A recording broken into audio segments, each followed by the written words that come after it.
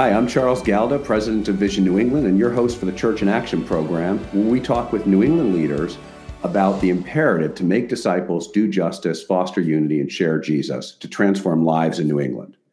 This week, I'm talking with Frank Vitale. He's the executive director at His Mansion, a Christian residential recovery community in Deering, New Hampshire. But people all over New England know Frank from Groton Bible Chapel, Riverbank Church, and Camp Berea. So he's been all over the place. So you may know him from other contexts. Frank, thanks for being with us today. Thank you so much, Charles. It's a real pleasure to be here today and to speak about the issues we're going to talk about, and especially His Mansion and how we can help. Thanks. Vision New England, for folks listening, Frank, you probably know this already, but we just completed a big research project. We worked with more than 100 leaders around New England to document the issues we believe God was exposing in the church over the last 2 years and what He's calling us to change so we can survive and thrive in a post-pandemic world.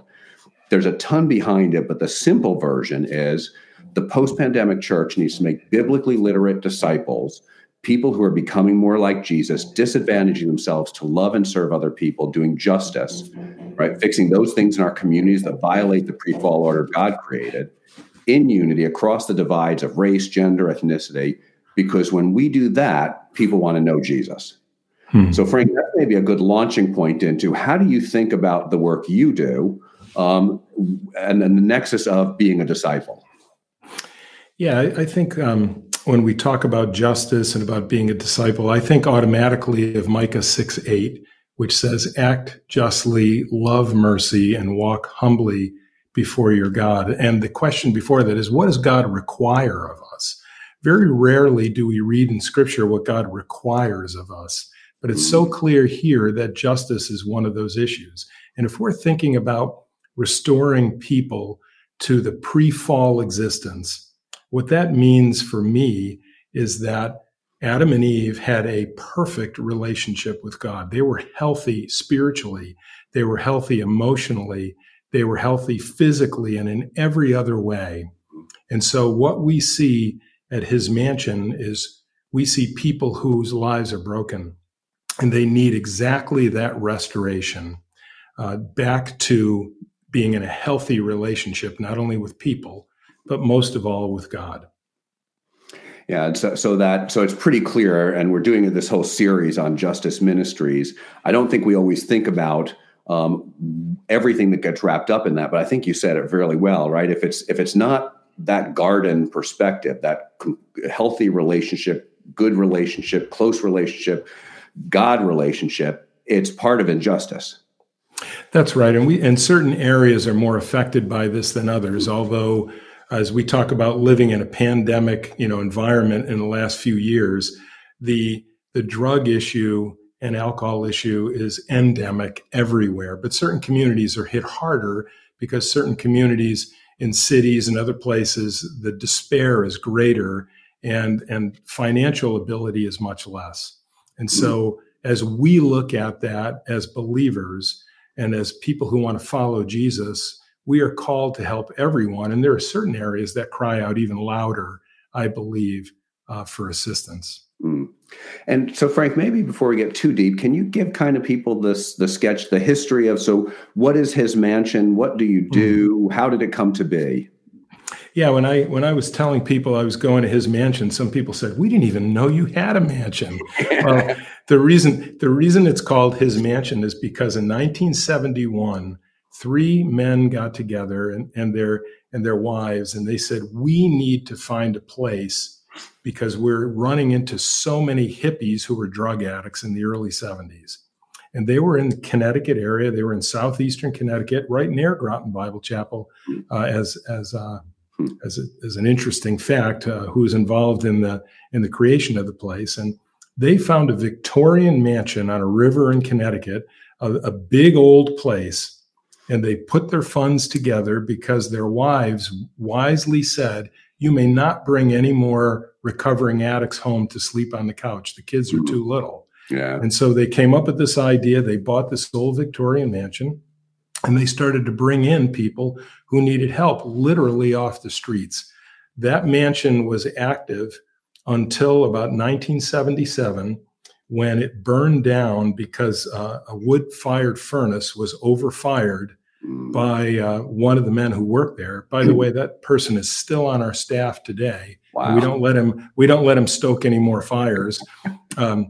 But it burned down, and then His Mansion ministry needed to move, and they discovered this property in Deering, New Hampshire, and then came up here. And since 1977, we've been here on 320 acres. We have 19 buildings, and we've been helping hundreds of people over the years find restoration through the hope that only Jesus can bring. And just out of curiosity, so Groton Bible Chapel was one of the founding churches, which I didn't know. Who were the other two?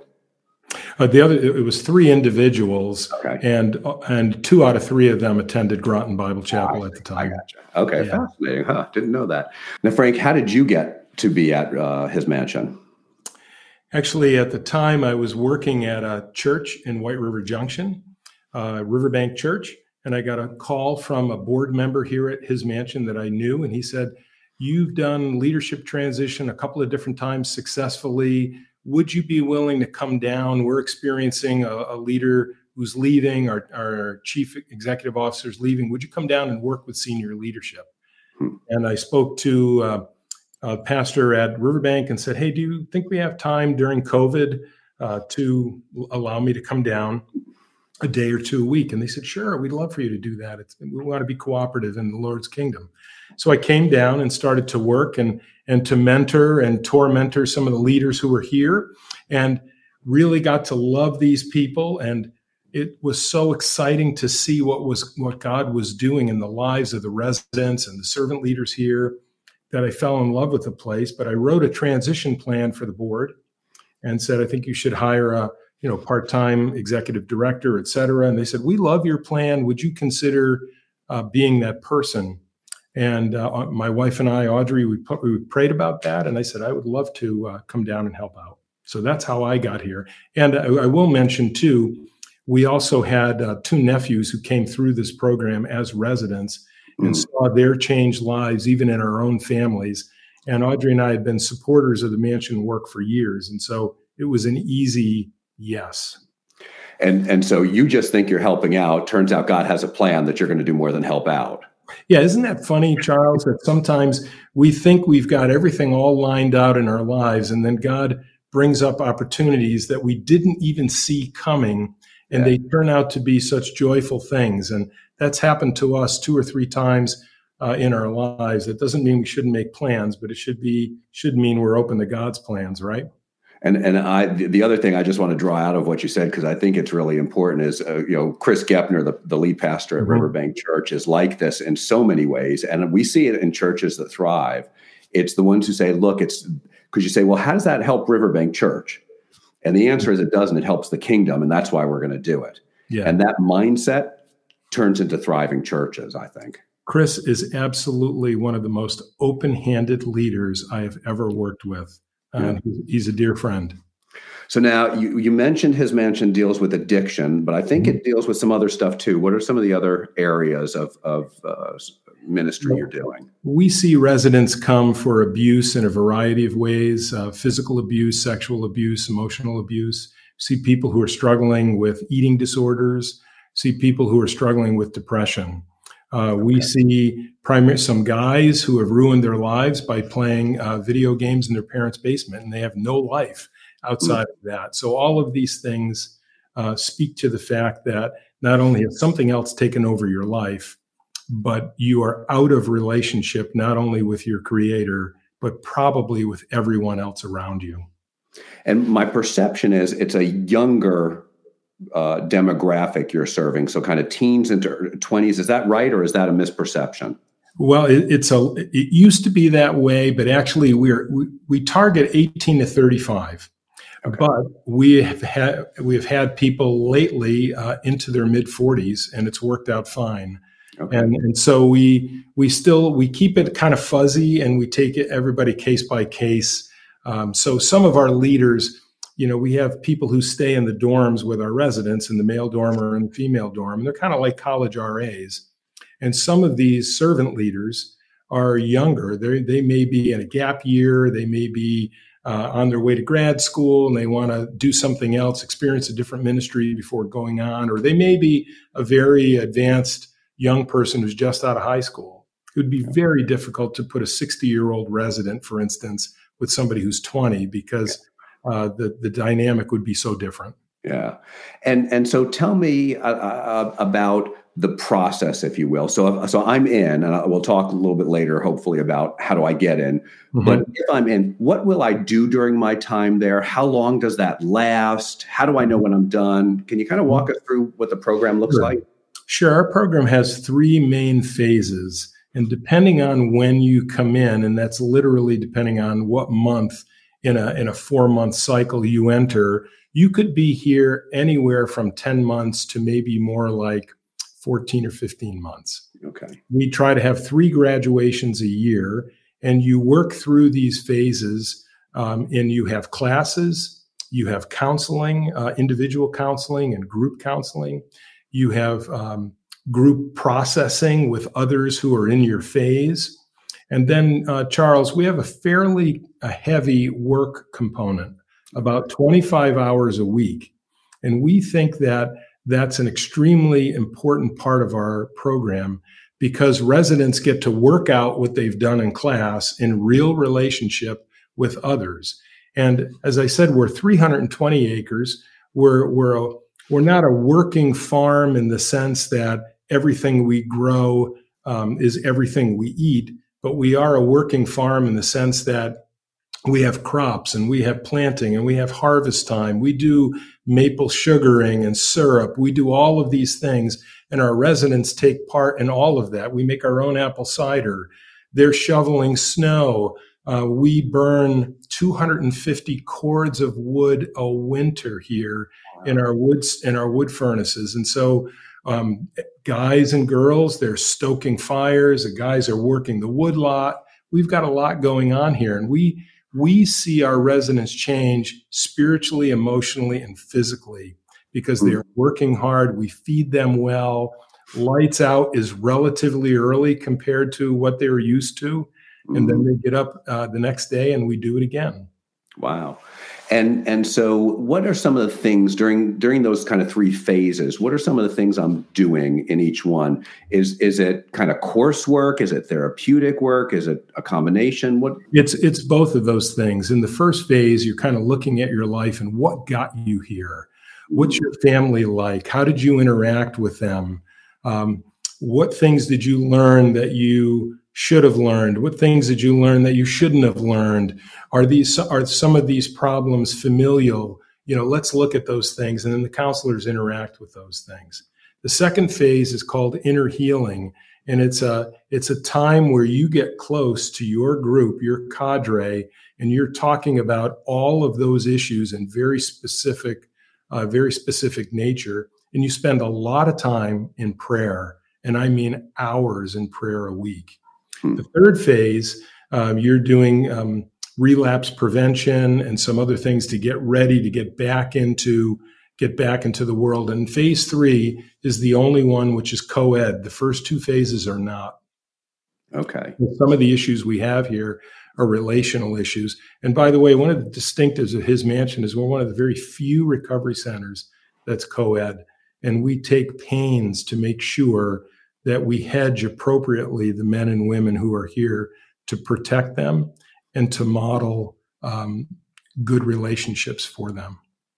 Now, you mentioned prayer being a component of it. Mm-hmm. And so is the implication that I'm a believer before I come in and I know I'm going to do that? Or is that something I grow into? Or how does that work? Yeah, it actually happens in all of those ways. We get people who don't know Jesus at all.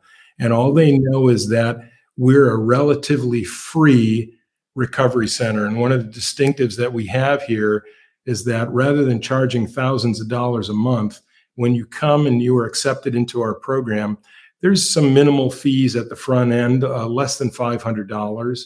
And then as long as you have a sponsor that sends you $50 a month, you can stay here for that entire program. So it's really it's not quite affordable. It's ridiculously low in cost is really what it is. And that's all done because of generous donors and some churches and a few foundations. So we'll get people who don't know Jesus, but somebody recommended them, and they know that we are a faith-based operation. And so they at least have to be open to that. Secondly, we get people who come in and they're theologians. They're also drug addicts.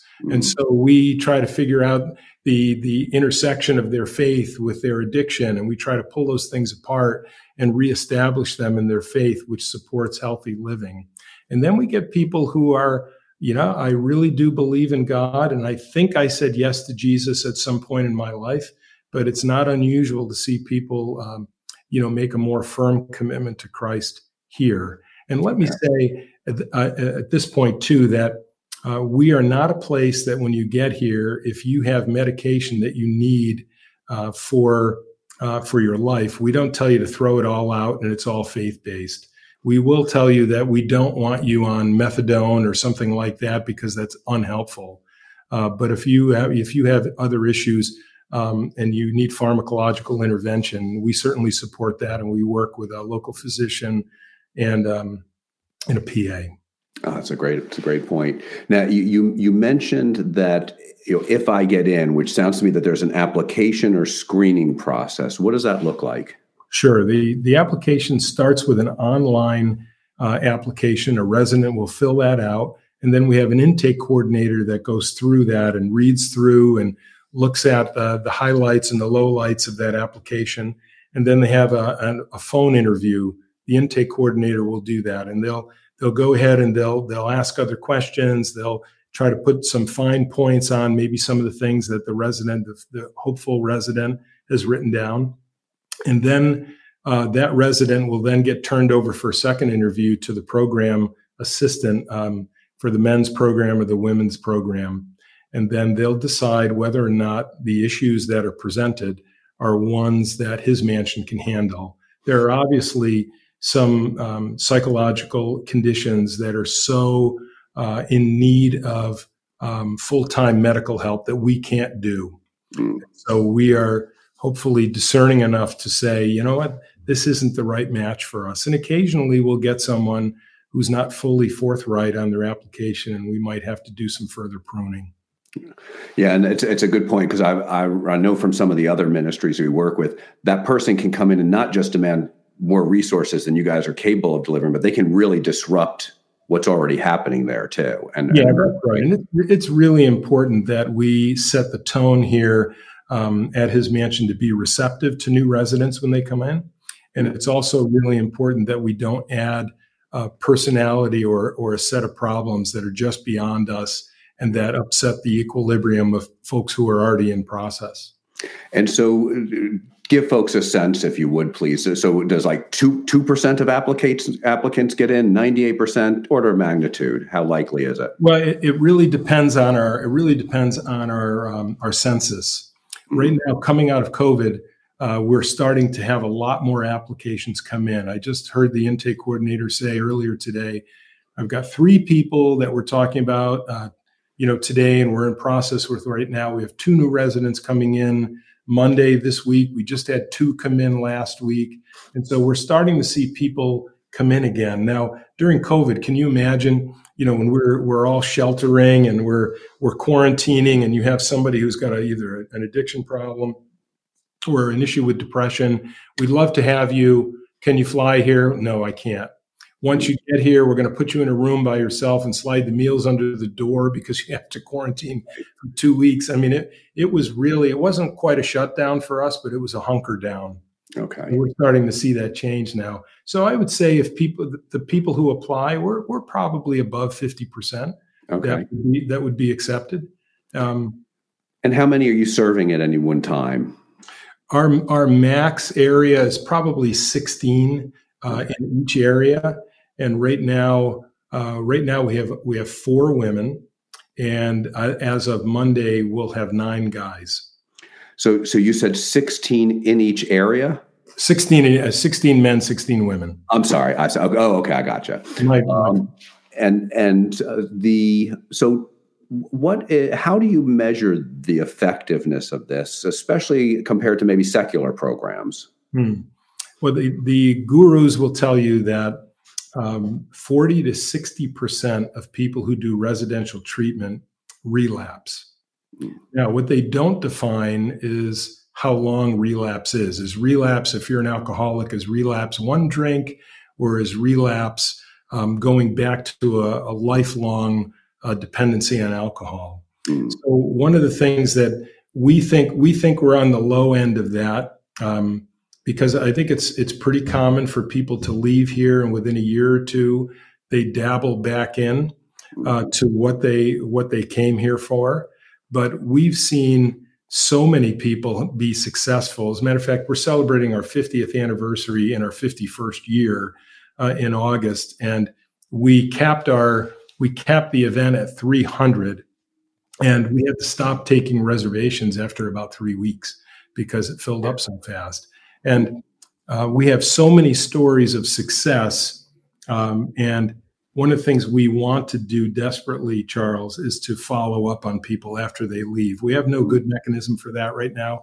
In our 5-year plan, we're going to be looking for someone who is doing aftercare and making sure that not only are we getting good information about these people, but that we're actually connecting them to churches and making sure they're in healthy relationships. So we did a study with Wheaton College a few years ago, and they're doing a longitudinal study for us. And we think right now we're beating the national averages, but this is a tough ministry, and so we're looking to become better at that. Now, if I'm listening and I want to help, I want to participate in some way, what can I do? And if I'm listening and I know someone who needs help, what can I do? Okay, a couple of things. If you're listening and you are just interested in supporting our ministry, the first thing I would ask you would please add us to your prayer list. Please do that right away. We believe foundationally nothing happens here without prayer. And I would go so far to say it doesn't happen in our churches. It doesn't happen in any ministry unless people are actually spending meaningful time in specific prayer and coming before the Lord. So we'd ask you to do that. If you're struggling in one of these areas, go to hismansion.com and fill out the application. It'll say resident, it'll say apply, and just click that, and that starts the process. If you're a church missions group, or you're looking for a short-term missions trip, you can come and visit. You can call us and get information. We have a bunch of 1 week long and weekend long missions trips this summer where teams will come, even for team building. They'll come up and they'll be a part of what we do. They'll be working outside. They'll be working on specific projects. You can get involved that way.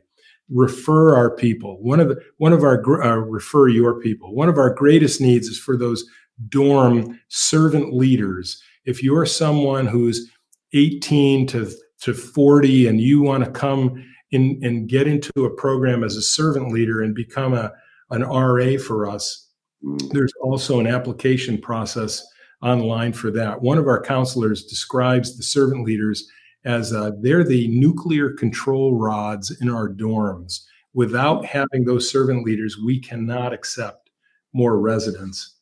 And then finally, if you take giving seriously with your tithes and offerings, we would invite you to financially partner with us at His Mansion, and there are ways you can do that online as well. And what's the URL for the website? Is it hismansion.org? It's hismansion.com. Hismansion.com. Yep. And if you have any trouble finding it, let us know, and we'll get you directed to His Mansion too. Sure. Frank, maybe before just 2 minutes, what's a story of something you've seen God do recently that you think would be encouraging to folks? There's a young guy who came from states away, and he had everything money could buy: family business and cocaine addiction, 2 young kids, a great wife. And he came here, and I met him last May. He just graduated recently. He was one of the most arrogant guys you'd ever meet when he walked onto the property. I can do this, I can do that. I don't know why I'm here. I think I need some help.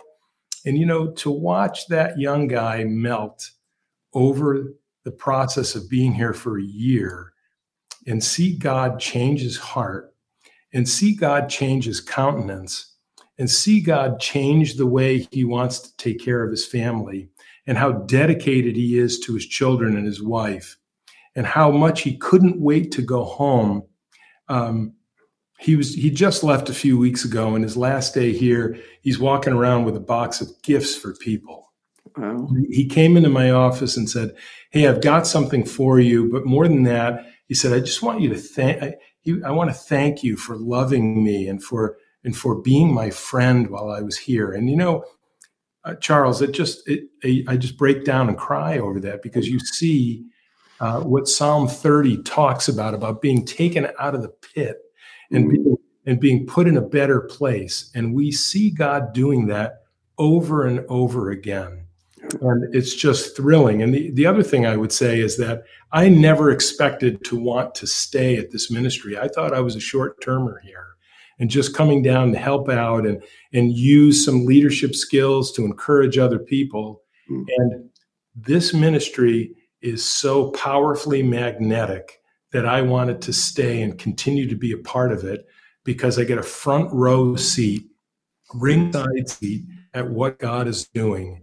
And he's restoring broken lives through the hope of Jesus each and every day here. And so I hope that answers your question. But it does. It answers it beautifully. That's great, Frank. Thanks so much for giving us that picture. It's so helpful sometimes to hear the story and see what God is doing through your eyes. And so, Frank, thanks for being with us, but thanks for this critical ministry in New England. Sure. Thank you for the opportunity to talk about his mansion, and thank you for all that you're doing. Thanks. And I'd also like to thank Jessica Mangano, our producer, and our listeners. We hope this discussion helps us be the people of God doing the work of God, doing justice, because as you just heard Frank share, it changes people's lives. Amen. And you can visit us at visionnewengland.org for past episodes and resources, and click donate to partner with us to accelerate evangelism in New England. This program is brought to you by our friends at the Luis Palau Association, who are dedicated to proclaiming the good news, uniting the church, and impacting cities worldwide. God bless you, and thanks for listening.